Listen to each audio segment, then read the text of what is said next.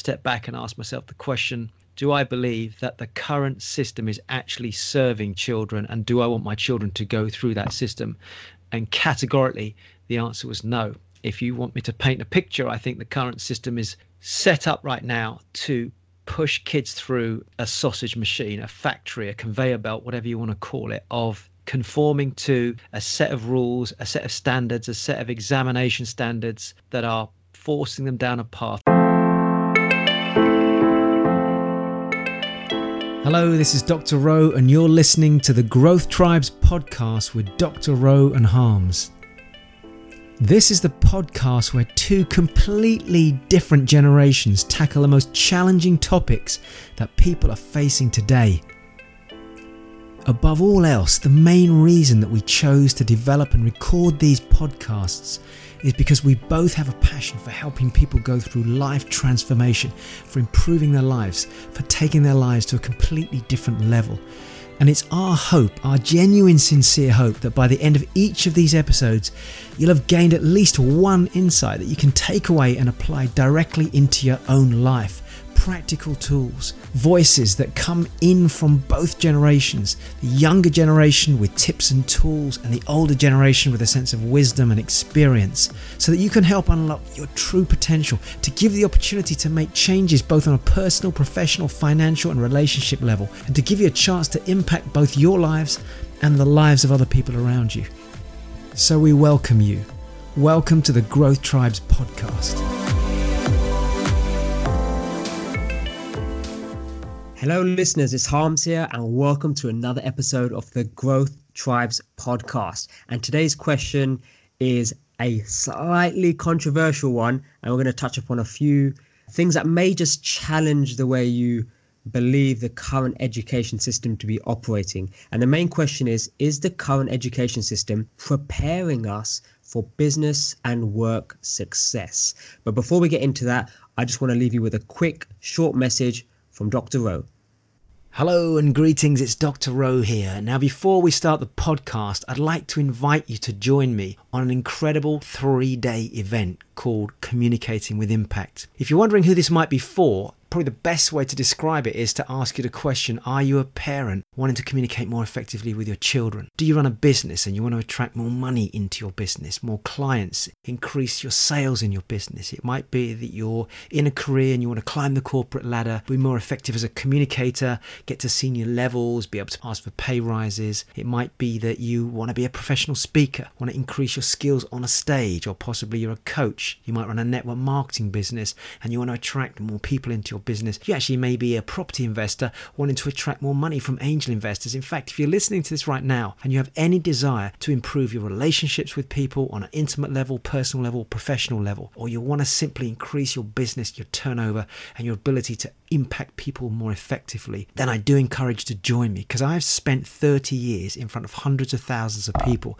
and I've developed a system of 38 components which anyone can operate with, anyone can apply, no matter what your background. It is a passionate, inspirational, motivational and information-packed event where you learn how to engage people, how to grab their attention, how to get a message across quickly in any situation, whether it's one person or 10,000 people. So what do you do next? Go to www.drrowe.tv/CWI. Go have a look at the booking page there, find out more about it, and then get yourself registered and come and join myself and Harminder at the next CWI event. Dr. Rowe signing out.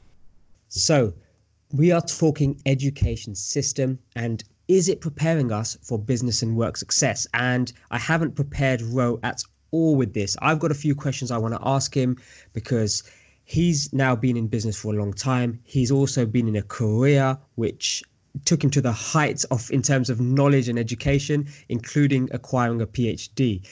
So you've also got kids as well, Rowe, which, you know, I'm yet to experience. But I'm also just come out the education system, gone into work quite recently compared to, you know, when you would have gone into work, be sharing some of those elements as well. But Rowe, let's open the conversation and say, what is the current educational landscape out there, and what's your thoughts on it?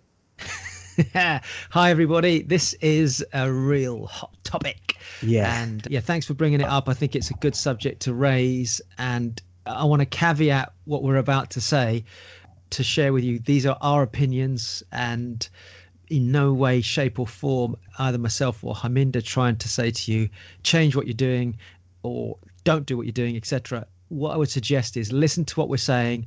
Everybody has different sets of beliefs, and it might be that in what we both say, some of what we say, you go, oh my gosh, that's so true.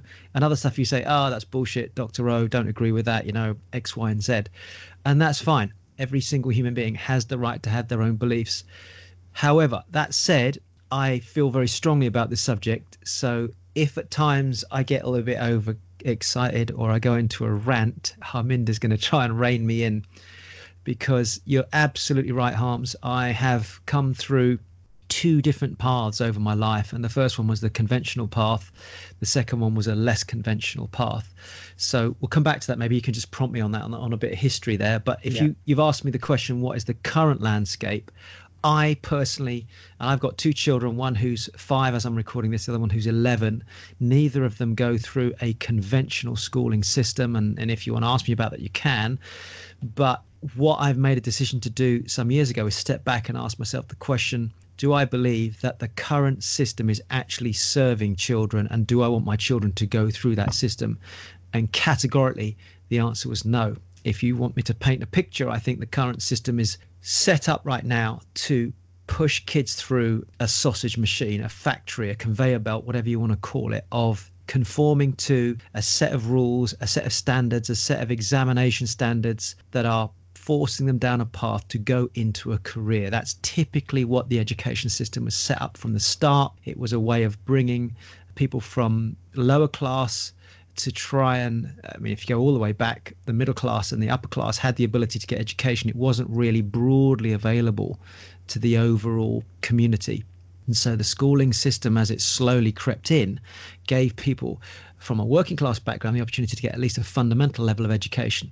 That then tiered into college, polytechnic and university. And of course, the aspirant people would go to Harvard or Cambridge in this country, Oxford, etc. And everybody aspired to be at the top level, but not everyone could get there. So conveniently, then this structure evolved, which allowed people to go to, quote unquote, different levels of university, and then below that polytechnics, and then below that colleges. And it was the classic indoctrination. It was the classic programming that if you get yourself a good education, that will set you apart from the mass of the population. And I can't remember the exact statistics, but when I grew up, I was told, you're in the top 1% or less if you get a university degree, PhD, probably in the less than 0.25% of the population. So the idea was you created an elitism, or you created a separation from yourself to other people by getting this education. And it's got to a point now where parents are competing against each other, where kids are being pushed into this factory of taking tests now at a young age, 4 or 5 years of age, being taken down curriculum at such a young age that they don't even know what that curriculum's leading them to. They just know that they have to do maths, they have to do history, they have to do geography, they have to do languages, and not just have to do them, but to do them on a standard of taking exams, passing exams. The pressure on that, which is not natural for a young human being, is immense. Hence, we're seeing increases in self-harming, increases in attempted suicides, increases in actual suicides, stress levels in kids. I think 1 in 4, 1 in 5 young ladies, for example, are self-harming with a lot of pressure going on now on them. And ultimately, we're now seeing, and I'm sure you've got some statistics you're going to throw at us at some point, but you've got now people coming through university and still not getting their jobs. So the system that I grew up with is not the same system as today. The pressure was there before, but it was more aspirant, whereas now it's more like, I have to do this. And it's an immense pressure. And we'll come back to this in a minute. I'm seeing a lot of teachers in my seminars, my self-education seminars, wealth, personal development, communication. These are people that are coming through, they're bringing their kids through, and they're saying, I want my kids to go on a different journey.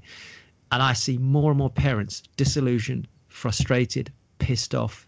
There's 400 or 500 kids that go to the school my daughters go to, and these are some fairly influential parents who themselves are so unhappy with the education system. I think you've been to the school, so you've seen it, and they have come out of London, they've come out of different parts of the country and different parts of the world, and they're bringing their kids to the school because they want a different form of education, because they don't agree with conformity, because that's what I believe is going on. What we're doing is we're killing creativity, and we're introducing, and have been for a long time, I know I'm going on a bit here, but the concept of conformity. In other words, if you conform to this system, if you take these exams and you pass these exams, you'll be an A, B, or C, or a D. You'll fit into this category, you can get this job, and then you get a mortgage and you get a job for life. Bullshit. No such thing anymore. I'm going to stop there. That's a great introduction. Okay, so I think the listeners at home understand where your stance is on the current education system now with that introduction. And I've been doing a bit of research, and also from a gut feeling, and having supported you on these self-development, personal development seminars, workshops, and I get to see all of the people coming through. And ultimately, the reason they're there is because they have almost been failed by that initial education system start. What I feel is happening now is that you enter school and you're learning simply just how to get a job. And with that job, it allows you to survive. So that's essentially what you're being taught, rather than understand and be taught certain things that allow you to grab the opportunities that are out there. So it's one side is you've been taught how to survive. That's just by getting a job pretty quickly. What's the first job I can get outside of education? And then the second side is having left education with an open mind, feeling like you can see opportunities all around you and then grab them when they're there. And I think listening to what you said, Ro, is the curriculum, and I don't know if you'd agree with this, but the curriculum has probably not changed with the pace of technological shifts, career shifts, globalization, different emerging markets. And my personal feeling is what we got taught in school, and I think they're still being taught this, you can correct me if I'm wrong, with the counterintuitive school that your kids go to, but they are just being filled and, like you said, tested and tested and tested with lots of knowledge. And on paper, it looks like we're all getting smarter, but I guess in reality, the question is, are we actually getting smarter? Because from the people we see coming into the workshops and the seminars and the programs, they're all looking for another form of education which will help them get that work and business success. Would you agree with some of those? Yeah, points? This is a good point, actually. I think we need to keep pressing the button from your mindset, coming from millennials' perspective as well. So let me just try and pick up a couple of the points there. So I think there's a cracking point is that the system is focusing on academic achievement. That's what I'm seeing, even the school that my daughters go to. And I don't want to go, I'm not here to promote a specific form of education. So bearing in mind this has got global reach, I'm mindful of saying something that people might go, oh, we're going to do that because Dr. Ro does that. What I want to just say is that, for example, the school where my two daughters go, they are even now being subject to, in the United Kingdom, Ofsted saying, well, you're not so conventional, so we need you to at least show X, Y, and Z. We need to show this and this in the way the kids are being taught. So everybody is being forced into a process which is all about academic development, not emotional development. And I think you've picked up on a good point. We're seeing people coming through at the moment who themselves have got degrees or got university studies or got done through colleges, but as people, they seem, I don't want to use the word dysfunctional because it's probably not correct, but they seem out of balance. There's parts of their makeup as people that is lacking. Would you agree with that from what you've seen? Yeah, I would say it's the classic case of somebody who's extremely academic, extremely knowledgeable. You ask them a question and they're going to come back to you with a fact, correct, a statistic. But then on the other side is a person who's like, actually, I'm just going to Google those facts, and I'll get into this in a moment. I'm going to Google those facts, but they are just rounded in regards to the skills they have, the emotional development, the maturity, the way they handle problems and the way they handle stress. And they just seem to have all of this in place. And when you have a conversation with them, you start to work out, actually, they broke out of the conventional education system, or they did something slightly different in terms of their upbringing or in terms of what they've done after education, which has allowed them to become that person, versus the person who walks into the workplace and says, hey, look at me, I've just got my degree, I'm really intelligent, I've remembered loads of things.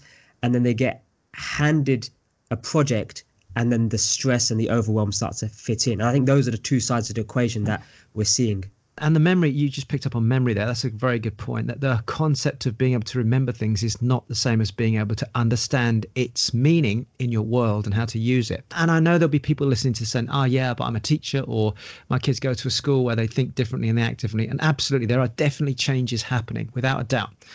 Those changes, I feel, are happening within the schools from certain individuals who themselves are emotionally developed. They've become more mindful. Mindfulness is a growing philosophy at the moment, which has always been there, but it's more at the forefront now with apps and social media and all these things. So I personally see the change happening because of people who are emotionally developed, teachers, people heading up schools, and they want to introduce that into the schools. But unfortunately, it's a minority. It's not an overall global philosophy. The global philosophy is conformity. If we can get everybody to follow a certain set of rules, take a certain set of tests and measure them against those tests, at least we can tell if they're good, bad, or crap, or excellent. So there's all this measure of people without saying, well, hold on a minute. How do those people perform under stress? What would they like be running a business? What if we gave them entrepreneurial opportunities? What about their creativity? And we have learned, I don't know if you feel the same way, Harms, but... Well, here's a statistic support what you're saying and challenge those teachers who feel like, no, what you're saying is completely incorrect, Ro. So here's a statistic, and it's come from, I've got a whole bunch of statistics to share in this episode, just when they become relevant, because I wanted to do some bit of research prior to this. So a statistic is... So as I'm talking, just jump in, because I haven't got sight of these statistics. Great. So while 41% of teachers cited the ability to retain information as a key skill currently being prioritized in schools. So that's teachers are saying, 41% of teachers are saying that the ability to retain information is the key skill currently being prioritized in schools across the UK. And this is a UK statistic. Just 6% of those people, that pool of people surveyed, felt it would be important for students in the future. So what they're saying is schools are prioritizing, or they feel schools are prioritizing the ability to retain information. That's the number one priority. And that's clear in terms of the way people are tested and the way that a grade is dependent on your, how much you remember. Whereas just 6% of the pool felt it would be important for students in the future. Now that's an internal conflict there within teachers of the schooling system. Right. And I think that supports exactly what you're saying there. 6% feel acquiring knowledge, remembering knowledge, passing tests would be important later in students' life. And I think for everybody listening, you probably know that the stuff you learn in geography, history, certain sciences, certain things are just not applicable to you whatsoever. And it can be quite frustrating, because me as a millennial in this amazing world where we've got a greater life expectancy and got great medical things around us and all this information at our fingertips, to have spent 18, 19 years in a conventional education system is pretty frustrating. I felt like there's a large chunk of that could have been used elsewhere more wisely.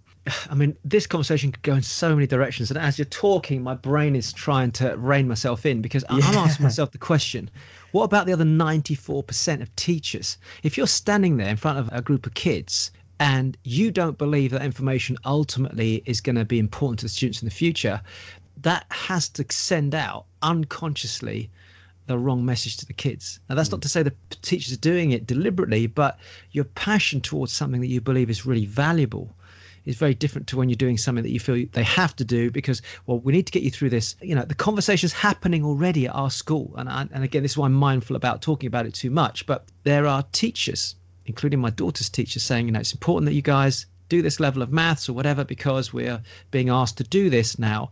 And that isn't really the way that it should come across in this community. Parents and teachers need to come together, I feel, and talk about what is great for the kids, what the kids want to do. We're picking projects that have to be done in accordance with a strict curriculum. Well, what if the child wants to study this or wants to go and study this? I was with a friend of mine who's got a 14-year-old son. He's a property investor. He also trades the stock market. And he was saying, my son said, Dad, we've got to do work experience coming up and we're supposed to go into a company and see what sort of jobs we want to go into.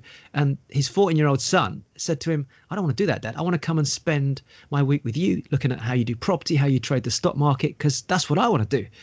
So he's got to go back and get permission now from the school. Can I go do it with my dad, who's an entrepreneur and financially independent, as opposed to going into a job? It's going to be really interesting to see what the school's reaction to that is. And I had the same conversation with my daughter. I was saying, did you know you could make money by just looking at patterns and seeing the way charts move and how patterns occur? And she's like, how do you do that, Daddy? And I said, I'll explain it to you, soon. And that's stuff that fascinates kids. And when there's a fascination in something, then there's a much greater percentage chance that child will actually study it, learn it, and absorb it. But when they're pushed on things that they don't necessarily feel they have to do, but are told you have to do this in order to get your exams, what message are we telling our kids? It's a very different driving force. You're driven by pain or you're pulled by pleasure. You're inspired or you are forced to do things. So it's almost like the kids are conforming to what the teachers are saying. The teachers are conforming to what the principal is saying. The principal's conforming to what certain bodies, I imagine in the government, education bodies are conforming to. Now, how are they making their decision? I think that's an interesting one. But what I find interesting, Ro, is you have a PhD and this is your opinion at the moment. So I don't know if you want to explore that, because you're somebody who's come through this, and I don't know if it was different in your time or how you feel about that, because you must get challenged on that. Ro, you're talking about wealth education, you're talking about creating supplement income, you're talking about doing something that you're passionate about, but you spent all this time getting a PhD. What are you talking about? Yeah, and it's a very good point, because I'm talking from somebody who's 54 with kids and I don't have a job, whereas back in the early days, young Asian lad in my profession, very few people with any ethnicity, color at the top of their field. The ones that were nearly all highly academically qualified with a PhD. And I didn't do that well in my first couple of years at university. Or let me rephrase it. I did enough to get by. I partied. I don't think you're alone there. I partied. I climbed a lot. I did a lot of walking and climbing. I went out and traveled. I like ladies, so I like the opposite sex. So I'd go and date and all that stuff that you do at that young age, and I was in that zone. And I didn't really have a lot of value on the education. I knew I wanted to do civil engineering because it was going to get me out, it's going to get me traveling, and I thought, well, if I'm a civil engineer, I can go and be involved in projects all over the world. And I think I mentioned this previously, but if you like, a mentor at that time was a gentleman who's a good friend of mine still. He's about 4 years older than me, and he, originally from a West Indian background, said to me, Ro, you have to stand out. And the way you stand out at the moment in our profession is you just can't be average. And I said, well, what do you mean? He goes, you're going to have to stand out by your qualifications. Your personality alone won't get you there. So I said, okay. He says, you stick your head down, stop messing around. Your father's not around. I'm going to kick your ass. And he literally kicked my ass all the way through it. And he said, get the qualifications. So at least on paper, no one can argue with that. When you go for a job interview, they can't argue with the fact you've proved yourself. Now, that was my philosophy. And the PhD was kind of the way of putting myself into a pinnacle where it wasn't even about me having a PhD. It was about being able to prove that no matter what background I came from, I had the ability to focus, get the results I needed to get, and stand out. And it would open up doors for me in my career. That's why I did it. It was purely career focused. So having gone that route, but equally parallel to that from about 21 onwards, thinking, well, how can I start a business? I started looking at network marketing. I started looking at somebody helped me set up a jewelry bit. I used to go around to houses, even wives of teachers or lecturers or people in the community, and I would go and try and sell jewelry. Can you believe this? It was like I'd have this box, like a suitcase with different jewelry, and it was I just tried stuff whilst I was studying. So the academic side of me was there purely to give me an edge in my profession. But you don't need that now if you want an edge to be financially free. Don't get me wrong. If somebody's listening to this and you've got your kids studying and they want to be a doctor, they want to be a lawyer, they want to be a PhD or a specialist in engineering or anything, whatever field, they are going to need that educational process to be able to go and do research or to go into a university or to go into a specialist field. My feeling is, though, Harms, is that the children need to be encouraged to have a passion towards it rather than a case of you have to do this if you want to get the results that you need to get into a job or whatever. I think it's just the way we're driving our kids is giving a negative association or not the right type of attractive force to those studies. And I'm seeing that in my own daughter at the moment. I'm actually witnessing her resist. She's asking questions. Why do I need to learn this, Daddy? Why are we studying this particular subject? I'm interested in this, not this. Can't I study this instead? And I'm thinking, she's right. I agree with that. Because that brings me on to the question, what does this lead to? Because we're talking about work and business success and potentially the current system hindering that. Because you just said, look, you tried stuff. And actually, that's quite uncommon in people, because the result of university is to pass the exam and get your grades, which will lead to the particular job or give you the result that you want. But what was different in yourself then when you're saying, no, I was trying stuff? Because I'm not too dissimilar to yourself. But the difference I had is slightly different alternate career route, whereas I started with an apprenticeship. And one of the things I will never forget, where they created a very, I think is a fantastic kind of educational ecosystem where they allowed you, they simulated lots of different experiences to allow you to try different things and start to build a skill set around that. So let me share one of those examples. So we used to be on a naval base for about 3 years. I don't think you're aware of this, but one of the experiences they put you in order to round off these other fantastic skills, which they realized as an employer that the school did not teach us. So it was on them to help encourage these kind of skills. So just imagine the scenario where you, and it's as probably me and about 7-8 other guys, and in my group there's no females, but also in that engineering field there's not that many females, but at the time it was me and 7-8 other guys, and we get put into a submarine simulator. Now this is actual submarine. It's a real life submarine. You actually walk into it, then they switch off the lights and they start flickering the lights, and they say the simulation has now started, the doors are locked, and the submarine starts to shake and starts to fill up with water. And as a team, you've got to get out of there. And there's very little preparation time. It's all about being in that experience at that moment in time. And the reflection on that was phenomenal, just the kind of skills that you nurture. But that does not exist in school. That existed in companies having to, and almost businesses having to create these environments so that the skills that weren't taught in school are now encouraged. But when you learn this, and I don't know if you think, I was watching a fantastic Netflix documentary on babies actually just last night. When you learn these skills younger in life, they really embody themselves when you're an adult. Whereas trying to learn these as an adult is a way more challenging experience, especially if you're not in a place where you're constantly learning, which many of the Growth Tribes members are.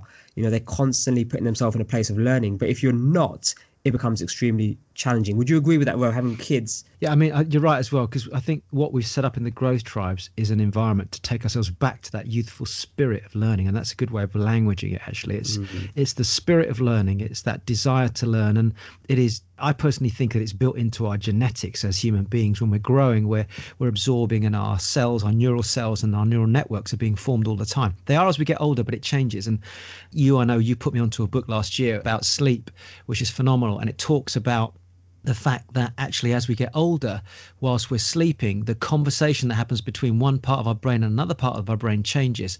So having the right sleep sends short-term memory to our long-term memory. And kids are very active at a young age, and that desire to learn is built into us. The problem I have with it is that it's dull to some extent, even now, and it's not challenging. It doesn't stimulate kids. So kids lose that passion to want to learn. Whereas if it's embedded early, like imagine if you'd had that experience a lot earlier, you'd have always been excited by the idea of practical, hands-on, real type of learning. I mean, when my daughter goes, they grow, there's a 2.5 to 3 acre biodynamic allotment there. So the kids get to grow the vegetables, and then they see the vegetables blooming, and then they get to, with hands-on, pull the vegetables out the ground, clean them down, then they work out what the weight is. They then work out what they could be sold for to the local organic shops, and they see the revenue generated from that. So it's a practical experience of money and growth and harvesting. And then what do we do with the money? Do we allocate some of it to charity, as opposed to just a theoretical exercise that you're doing in a classroom? The two are very distinctly different, which is what happened to you there, what you've described there. And this is what creates what we call significant emotional events. And they can be positive or negative. So the learning process can be done the same way. Most people that I deal with have had negative, significant emotional events, abuse, parents losing, going through divorce, financial distress, father or mother going bankrupt, whatever, creating a significant emotional event, which then creates a learning experience, an unconscious learning experience. But imagine if the schools could somehow introduce positive, significant emotional events, things that on a monthly basis, they do something large or powerful that they remember, and they go back and they anchor back to it. Like you said, you back to that experience. It's not happening. And why? Because the timetable's tight. This is an issue that I've even got with my daughter's school, is that now we've got these new introduction of Ofsted requirements, etc. It's coming in at a higher level. When do the kids get to breathe out? What about the lunch breaks? Lunch breaks get squeezed in a lot of schools because, I don't know, they run over a little bit, but you've still got to get the new lesson after lunch. So lunch, instead of it being half an hour, becomes 20 minutes. They don't get to breathe, relax, eat their food properly. And then they stay later after school because of something that's happened. And before you know it, the kids are doing what I believe to be the same as a working adult's day. By the time they've left home, got to school and got back, you could be talking about 8 till 4 o'clock. That's a long day for a young child. That's a long day, and for the teacher. So the statistic, Ro, is 77% of this pool of teachers that were surveyed found that they are not, and this is 77%, now this is an extremely high percentage, found that they are not able to do their best work due to the time and resource constraints. Oh my gosh. And that just bang on, your story, and that statistic just popped out of the page at me. And so these are the teachers now? These are the teachers saying they can't do their best work because of the time and resource restraint. So put resource aside, because we know not every school is resourced equally, rightly or wrongly. It's just one of the things that has to be worked on. But the time constraints, now that's challenging to deal with, because like you said, they shouldn't be having a full day's work experience every single day. Well, that's the problem we've got, is we are conditioning our kids. And again, remember, these are all beliefs, but I'm seeing it. So what I observe, I think I told you this when you came to visit us recently, is that a lot of the parents that bring their kids to the school that my children go to is because they are frustrated with the conventional system where the kids themselves are not just in an intensive long day at school, but then there's activities after school where parents are saying, oh, hold on, my kid's doing 2 music lessons, they're going to a gymnastics class, they're also going to an acting class and a singing class. And then little Johnny says, but so-and-so is doing 4 or 5 classes a week, mummy. And then the parents say, oh my gosh, right, we need to get you to that. There's an unconscious competitiveness that happens with the parents. So now you've got your kids out for a whole day. And of course, that's kind of convenient if you're in a job, because now you don't have to have somebody to look after them because they're going to be with another class. But they're exhausted, Harms. They're genuinely exhausted. Yeah.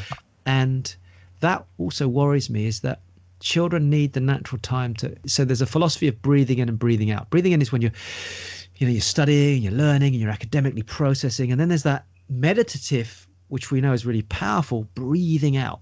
And that needs to happen. But what if a child is full on till 5 o'clock? They get home and now they've got to do some homework. Mum and dad comes back, they're busy, got to prepare food. When does a child just get a chance to just breathe out? And if they don't breathe out, the stress builds up, and it's built up over years. And then you get these highly stressed or edgy kids. By the time they get to teenage, that stress is now focused on getting results. And boom, we start to see kids popping stress levels, taking drugs, drinking, dysfunctional, escaping. And where do they escape? Where can I escape to? Where people are chatting, I'm not getting judged, and I can have fun, and it just happens to be on my phone. Aha! Instagram, Facebook, social media, whatever it is now, there's different ones. Yeah. So kids are escaping into that world. It's the one place they can be themselves without the pressure of all these things from education. And you know that world. And I know that world. But what the question I have now is, what does that lead to? So when the child, or when the person, or when the adult comes out of the educational system, imagine what happens to the person mentally, psychologically, when they leave school. And it's an and ... Because the system right now is they're not getting the jobs they want. No one is grading them on a day-to-day performance when they hit the workplace or the business place. And I know from a business perspective, on a daily basis or even on a quarterly basis, there's no one to give you a grade A for how well you performed in your business that quarter. Parents are happy that they've got through education and are now just leaving them to themselves. Fantastic. You got the engineering job. You got that accountancy job.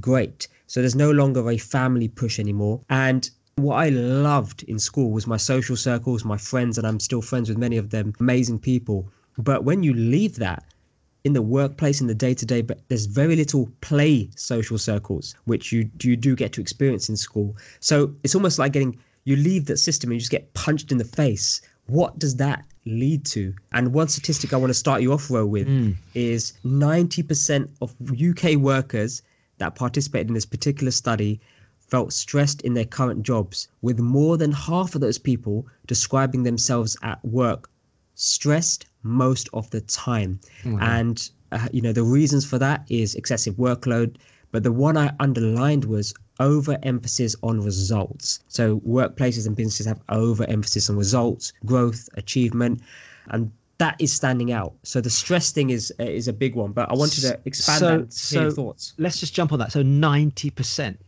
Yeah. 90%.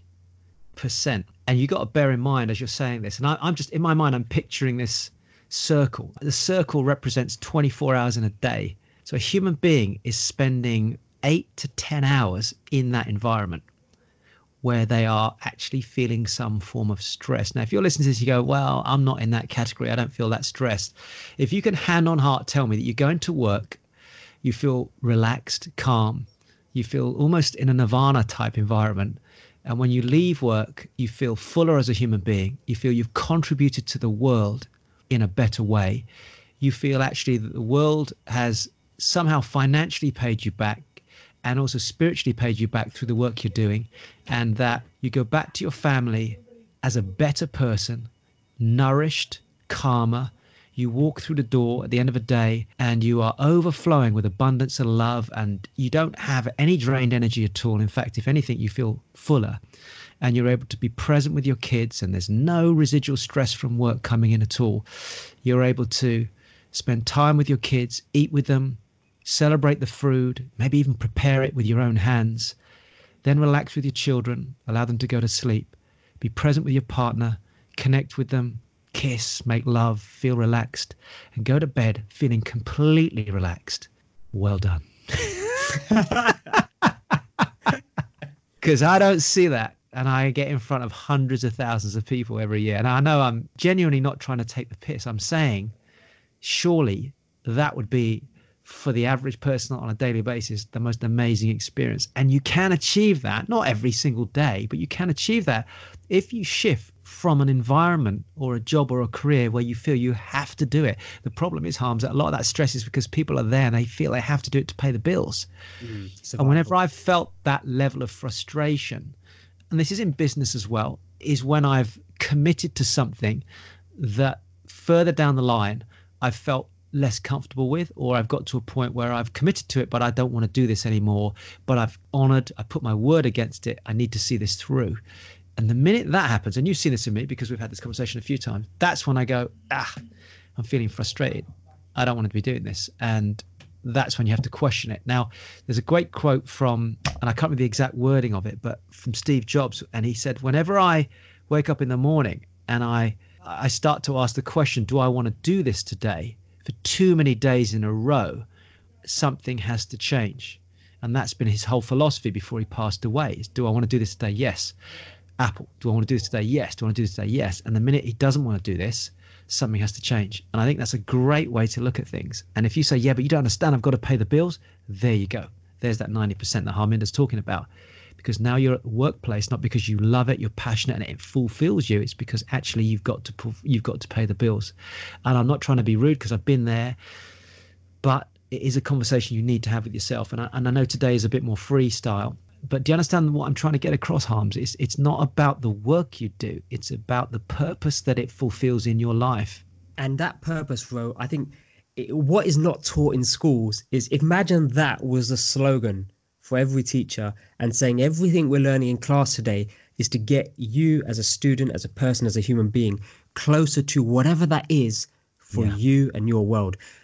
But instead, the focus is on, let's get you 90 plus score in this 90 out of 100 test. And the closer you get to 100, you're going to get a pat on the back. Whereas that's the goal. That's the end game. The end game is to get a grade in order to get you a job. Now, once you're in that job, what goals are left? And, you walk into most corporations, or you walk into a business, a corporation's got hundreds of thousands of employees in. So you're just a number in that place. Then if you look at a business, especially if you're a startup, there's like maybe 3 or 4 of you. So there's only a small group of you. So there's some contrasting things happening here. And certainly for the property investors listening at home, there's just you, maybe a business partner, and you're off on the road building a property company, whatever that is in terms of your structure. Now, that is different results compared to what you just described there, Ro. The purpose, the passion, that nirvana feeling. And I agree, it doesn't happen every day, but it can happen often, more often than not, if it's in your consciousness. And the problem is we've not been taught that. Yeah. I think that's a good point. It's not, and I've described it, and people go, well, sure, do you have that every single day, Ro? No, I don't. But what I'm able to do is create that environment to such an extent that it's a majority of the time. I've got kids. If I go and do an event and it's a tough event and I come back and the audience have been difficult to work with, I'm bringing that with me. So I have to be grateful for the experience. I grow from it, and I know that I'm doing it because I choose to do it, but I can't allow that residual to come into the household. And this is the separation. Because I don't have to do it, it's a very different feeling. But when I was in a job and I didn't like it, I didn't know where to go. I read a happiness study about 10 years ago at the back end of the last recession. It was a lady that was going around the whole of America, and she said the majority of people are, and you just said it here, are incredibly unhappy in their jobs, not because necessarily the job. They might enjoy a lot of what they do in the job, but it's the fact they don't feel they have enough choice. They can't leave. The recession meant that people couldn't leave to go to another job, and that sense of not having any choice made them more unhappy in their workplace. Whereas when they had more choice prior to the recession, they could live with the fact they weren't fully enjoying their work because they always had a choice, an option to go find another job.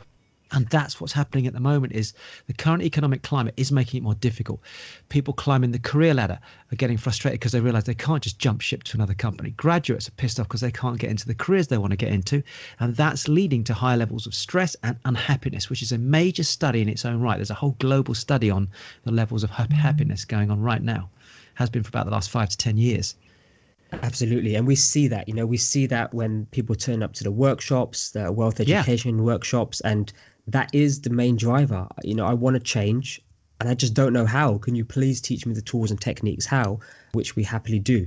But on that note, I want to refocus us, because I want to focus on the education system not supporting work and business success. Yeah, good. So why does, the current education system just not work for business success, work success, career success, and even life, I guess to a greater extent, even life in general, later down the line, to listen to what are you seeing with your audiences, what are you seeing with your clients, what are you seeing with Growth Tribes members when they come to us? What is it not setting us up for? I'm going to keep coming back to it, and you've heard me say it a lot in the past. It is the difference between conformity and creativity. So great study done.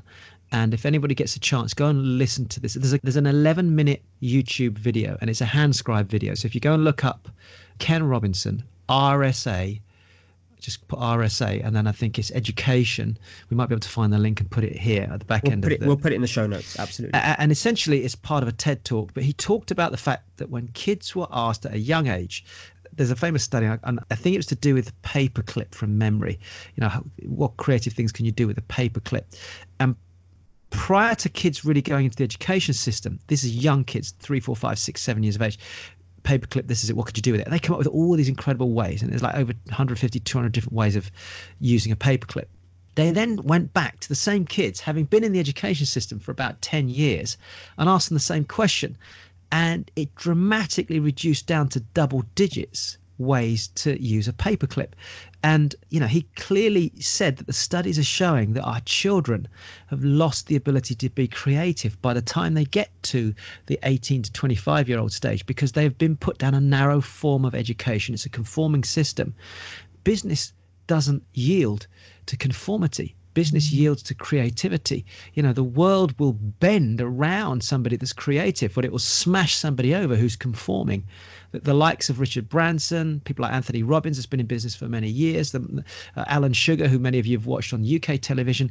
These guys are constantly coming up with creative ways to overcome the challenges in the world. And business is all about that. It's about solutions. If you look up the word entrepreneur, I think it means to solve solutions in French. So what I believe has happened is that as young people coming through the education system now, as you discovered, unless you've got something else happening in the background, in my case, reading personal development and reading early books, my audiences and your audiences that you've met with me now as we've gone through together, coming through the doors, the ones that seem to be different, have read broadly in the field of personal development.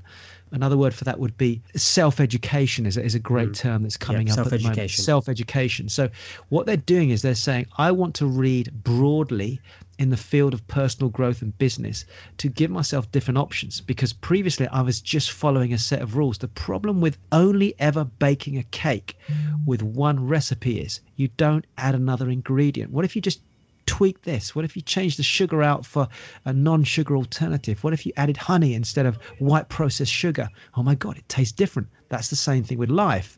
So that's one of the reasons, I think, is conformity versus creativity. I think the other thing is that conformity leads to fear, because when people are told, if you don't pass these exams, you will fail, we have now bred a whole generation or multiple generations of kids that are of the belief, and I say kids, people I'm meeting at 30, 40 years of age now, that if I try to do something and it doesn't work, by default, I have failed. Whereas you and I don't look at it like that. We see failure as an opportunity to growth. Now, we don't say that we have to keep failing, but what we say is, right, okay, we're going to try this, and if it doesn't work, we test it. Same thing with social media, as you were telling me earlier on. We test for a period, and then we get some feedback, and we change the strategy. We have to get young people accepting. I'm having the same thing with my daughter at the moment, is it's okay to try something. If it doesn't work, it's not classified as a failure. You're going to grow through it. And unless we teach that early, and we teach children that success is broad, it doesn't have to be one specific area, then they're only ever going to gravitate back to study, take exams, conform, fit into a certain category, get a job, and then stay there. That doesn't work anymore. The world's changing. We need free thinking. We need collaborative thinking, not conformity. We need creativity. We need people that want to expand, not contract. And we want people that are actually open to emotional development, not academic development. And those 5 things alone, if we can start to nurture that, we're going to have a whole new breed of young people coming through. And I don't think we're doing it right now. That's my personal belief. I agree. I don't think we are doing it as well. So you've almost answered one of the questions pretty much that I was going to ask a bit later, which was, what skills should we be developing in order to prepare for business success and work success? So you started to hit a few points, but we'll come on that in a moment, because you said something fascinating, which is, the fear of failure. And when we've asked your audiences and different sort of rooms all over the UK, when we say to them, what are you currently afraid of? And fear of failure is almost the first one Always. That everybody unanimously agrees with. And it's mind-boggling, because this is people who have just come out of school, people who are in their 30s, 40s, 50s, 60s. Everybody seems to be afraid of failure. And it's got to be because of the school system. I don't know where else it has come from. I totally agree. Added to that, the parents that are saying, I don't want you to fail. Your grades were too low.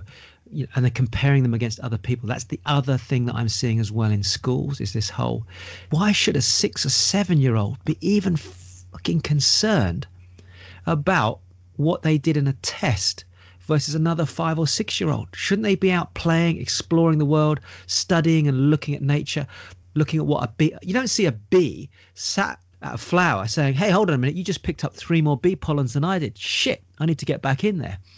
You don't see animals naturally doing that. It's only human beings that compete consciously against each other. Absolutely. And there's a fantastic book I read recently, which I recommended to you, Ro. It's called Range. So Range. Yes. And I'll put that into the show notes as well. And, some of the most famous names in the world, history and to date, and I'll pop those names onto the show notes as well. So it's a bit of incentive for you to go check out the show notes, because these people we idolize, we look as heroes. These people in their childhood, it's been documented. They've gone back in history and worked out what they did. They did a range of things based on whatever their curiosity led them towards. And as they started to progress, they naturally found a thing they were massively passionate about, which then had a massive influential impact on the world in a positive way. And that is complete opposite to the current education system. And that book is a bit of a window and a bit of a counter argument to parents who are saying, get the A's, get a better grade, Look at that person, they got a better grade. So I think that book's a fantastic counter argument, and also supports exactly what we're saying in this podcast, because it's there. You have to only look at the most historical famous people, and they've tried everything. I was only watching a YouTube video the other day on Ricky Gervais, fantastic comedian, very insightful. He does great docuseries, great stand-up, very controversial in nature as well. And as he went from job to job, he was trying this and that. Comedy was a certain thing in his family. He was never brought up as a comedian. And then at the age of 35, 50, he struck gold in regards to his creation, The Office. And that's a nice example for any creators out there which are currently feeling a bit stuck in a box with the current school system. So, this almost warrants another whole podcast. You're picking up on some fantastic subjects. So one of the things that I discovered more recently, and it was a combination of reading, and there's a great documentary, I think I might have watched it on Netflix, to do with genius and the concept of genius in the mind of geniuses and inventors, is that what they have now categorically shown is that the more you narrow down the mind and the experience of the human being at an early age, the neural pathways for that child or that human being get narrowed, because the only way to be creative, and I think it was called creative genius, and the only way to be creative, the only way to come to something in the life and to come up with different alternatives in business, and the question is,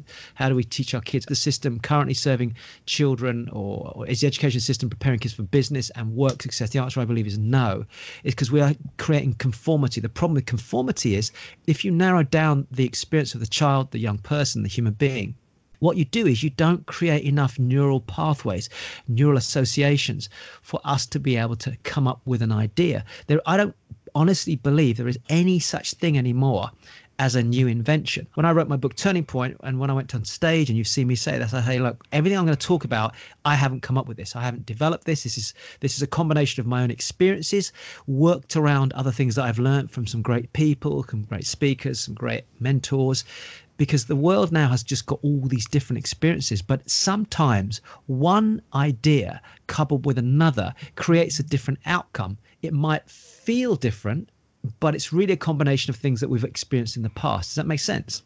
That makes total sense. So the studies showed was that children, young people that have a broader range of experiences, albeit some worked, some didn't, it created in the unconscious mind an experience that now becomes a learning that the cells at the brain level never forget. So now when you come to the table 2 or 3 years later and you come across a problem, it can call on this vast resource of experiences that you've had, some of which were great, some of which weren't so great, some are more emotional, some are more logical, and it has the ability to then create an answer.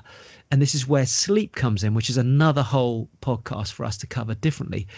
And that is where I'm at the moment. So we are of the opinion with our children that we want to give them a broader experience. We took them traveling last year for 2 or 3 months, and we didn't just stay in one place. We went to lots of different places, because that memory becomes something the children can remember. One little incident that happened, they can tag that to a new experience in the future. But if you think about it, we are narrowing our kids down into a channel which does not give them the same experience as another child that's going a lot broader. Now, of course, someone else is going to argue, yeah, but you can't be a jack of all trades, etc. Agreed.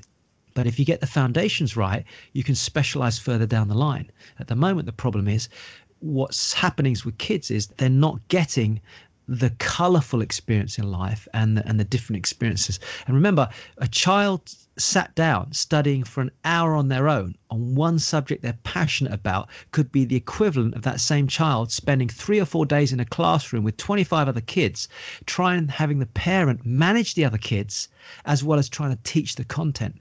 So that's the other thing I want to share with you, Harms, I believe, is that as parents, we've got to be now thinking about, what about concentrated periods of learning, shorter study periods in something they're passionate about, and then go away and experience it, go away and do it, as opposed to 4 or 5 days of studying the same subject very broadly, whilst the teacher is not teaching but having to manage a class as well as their time and all those things. Now, I know it's a hot topic and someone could challenge me on this, but all I want to do today is provoke thoughts for people to go away and question what they're doing at the moment, even how they're learning, let alone their kids. Yeah, and I got a great example for that, Ro, which in regards to specialism versus general. So I've been a big fan of skiing. So skied 4 or 5 years in a row and always went with the same group. Now, there was somebody in the group who missed 2 years. I think it was the 4 years in a row. He missed 2 years out of the 4. Now, when he came back on the 4th year, he lagged behind.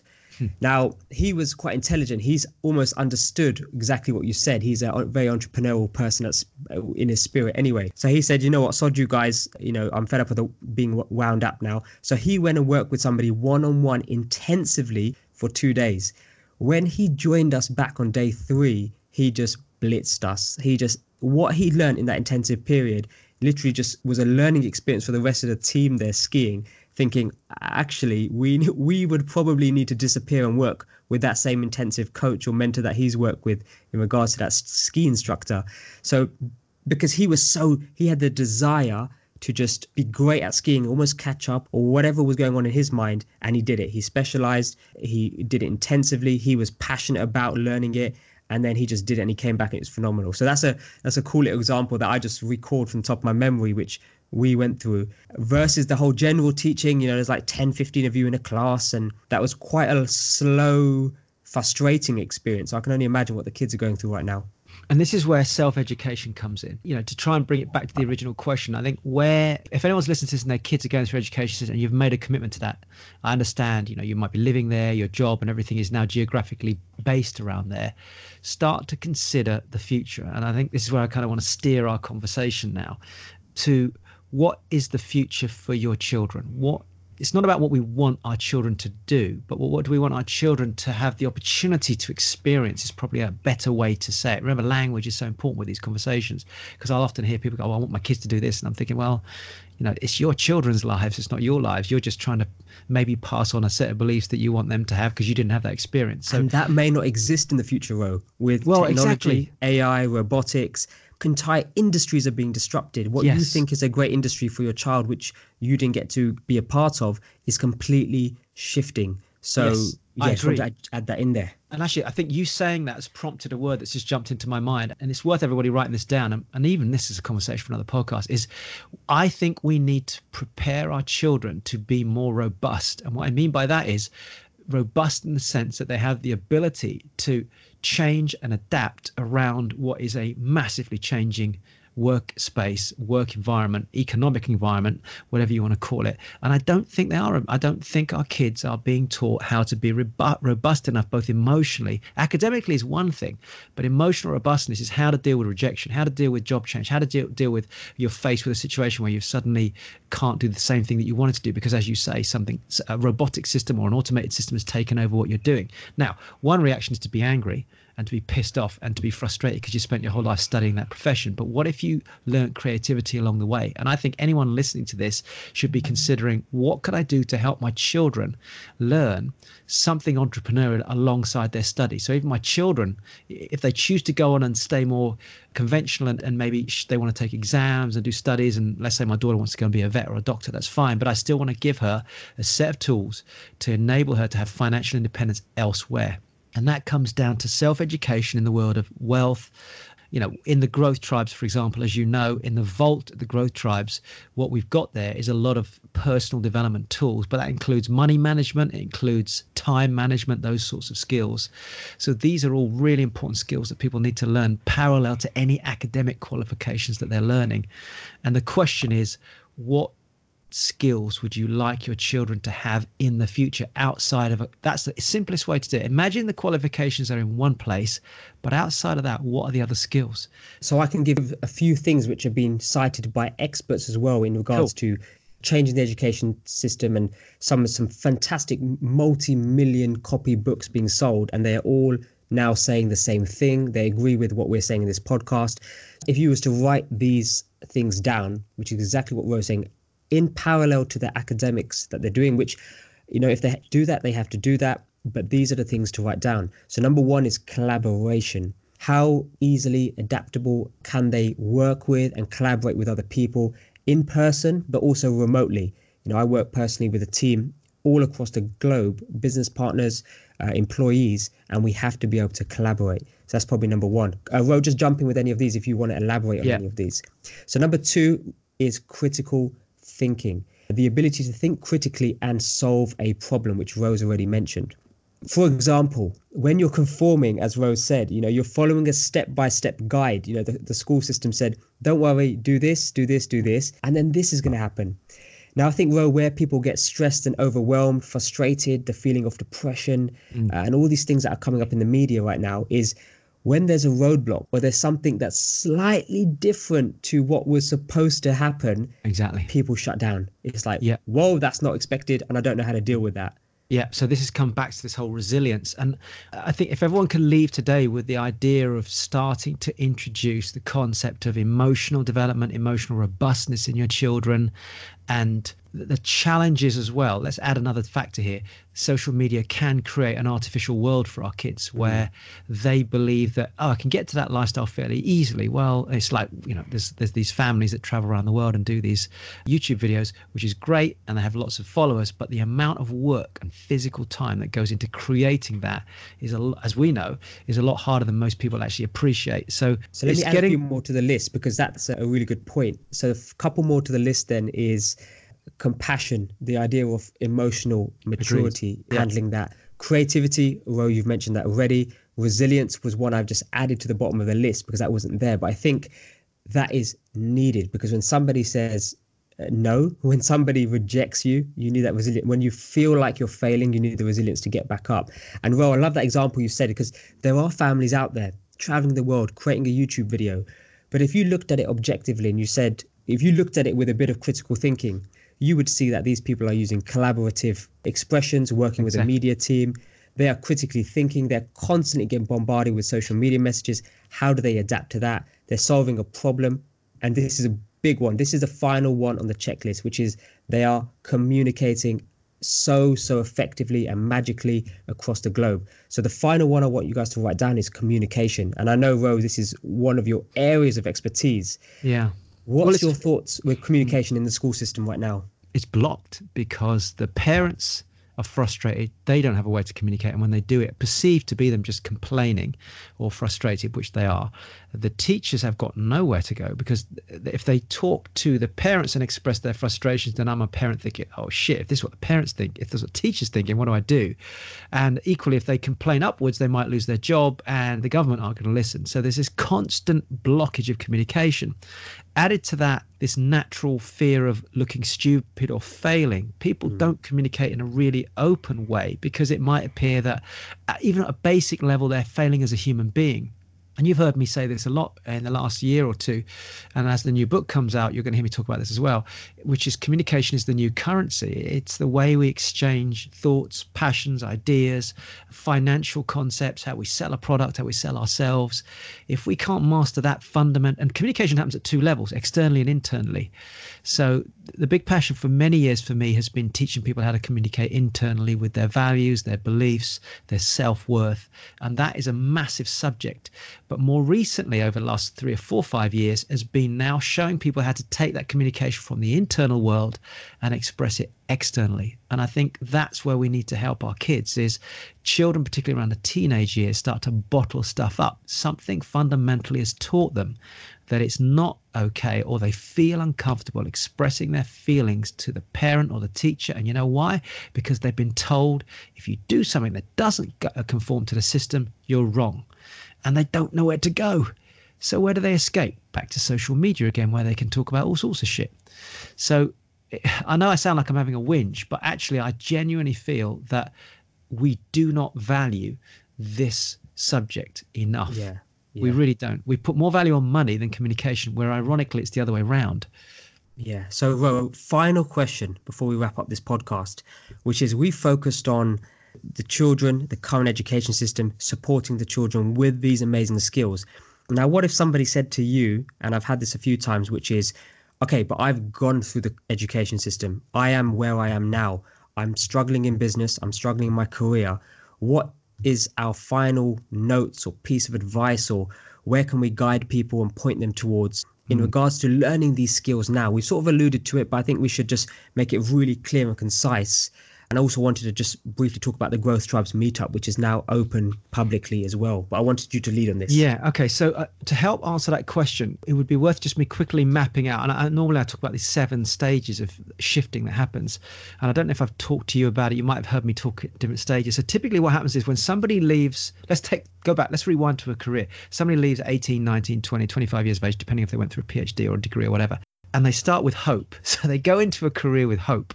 That's what we all do. We start that career with the hope that it's going to be what we expected it to be. That's number one.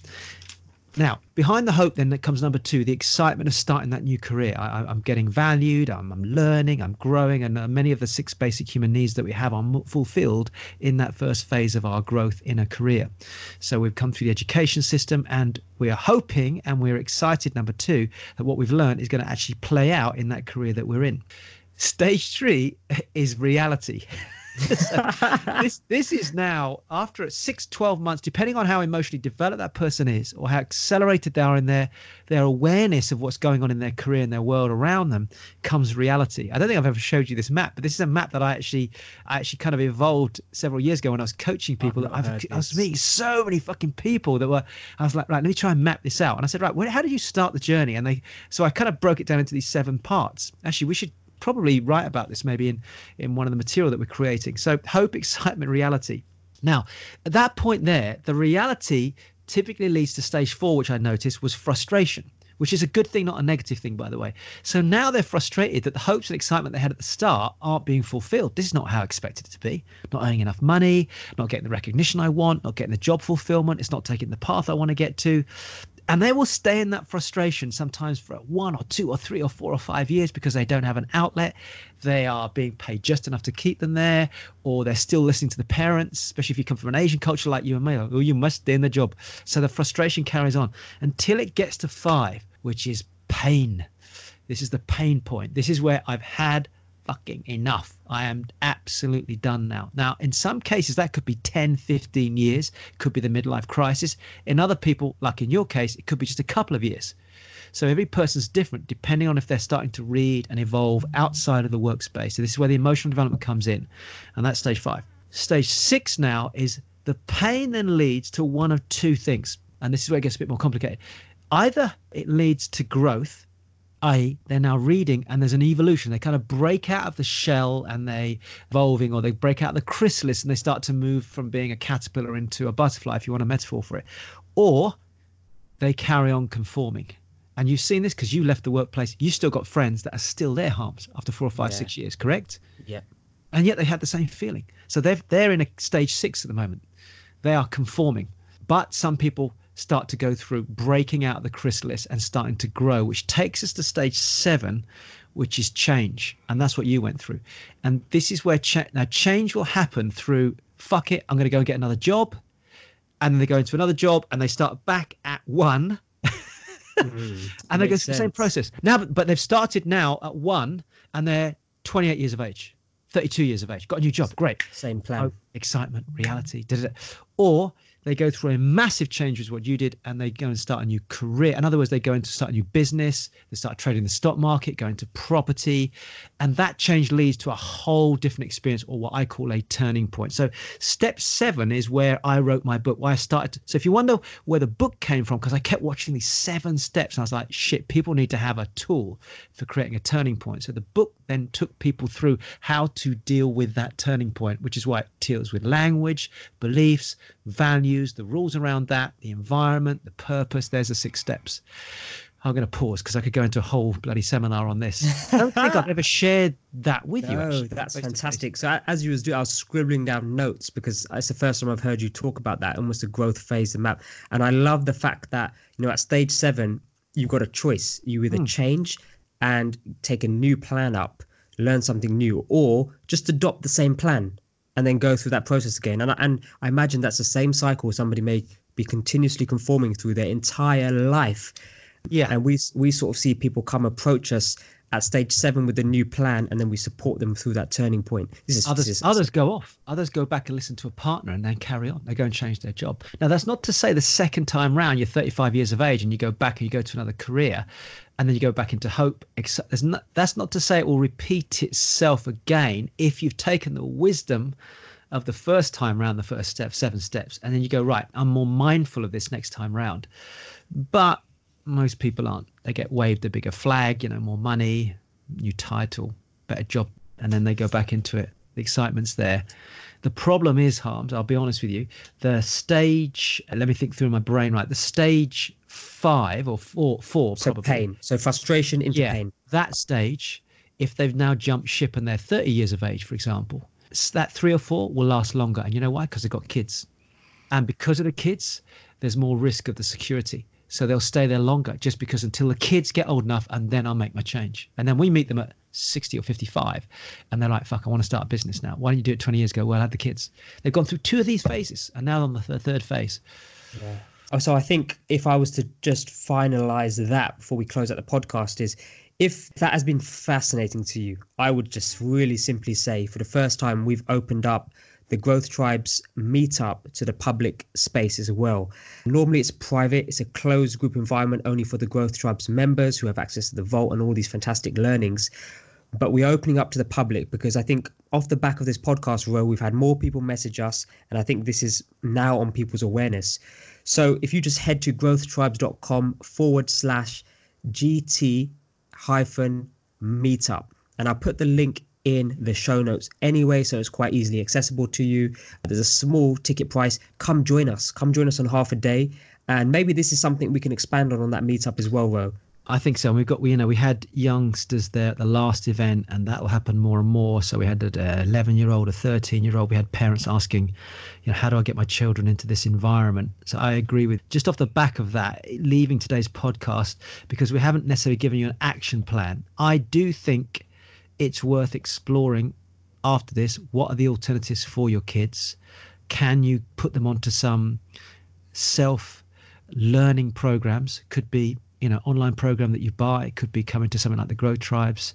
Start them at least looking into it so that there's opportunities. I mean, I think I told you, I was with a 19-year-old lad who at 14 years of age, after his father died, had a fascination with trading the stock market. So he started to self-study. His mum then paid for him to go on a stock market training, 3-day training, which then led to him having some private mentoring. He has never worked since he was 14 years of age, and he actually trades enough now to support his mum as well.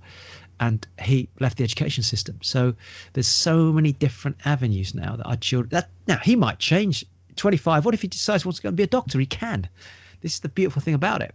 It doesn't have to be a specific way. So just, I would say, leave today with some strong questions about what do you want for your kids in the future? What do you want them to experience rather than what you want the results them to have? And start to question and ask them what they want for themselves. And is the education system that your kids are in, if you fast forward 3 to 5 years, is it really where you want them to be? And if it's not, then big decisions have to be made. And certainly in the Growth Tribes, our get-togethers, our gatherings, it's a nice face-to-face environment for people to do that, as well as online with us inside of our community as well. Absolutely. So I think on that note, Ro, let's sign off.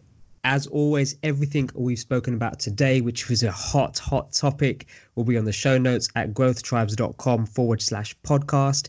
And also don't forget Dr. Ro's special Communicating with Impact training, plus this Growth Tribes meetup, which is happening in March. Just head over to the show notes and don't miss that, because we only do it twice a year. And this is the first one open to the public. So this is myself and Ro signing off. We'll see you on the next episode. Hello, it's Dr. Ro here. Harms and I would both like to personally thank you for taking the time to listen to this episode of Growth Tribes. And if you've gained just one insight, something positive that you're able to use on a personal level, on a professional level, to help your life, maybe even other people's lives, then we'd love it if you could take action on one of the following things. You can either simply subscribe so you don't miss out on any other great insights coming up in the future. You can share this podcast with close friends so they can also get the benefits of the tips and tools that we're sharing. Or it would be amazing if you could give us a review and let others know just how great this episode was. And finally, if you do have a question, don't forget to submit it on growthtribes.com/podcast. Thank you again for listening. This is Dr. Rowan Harms signing out, and we'll see you again on the next podcast.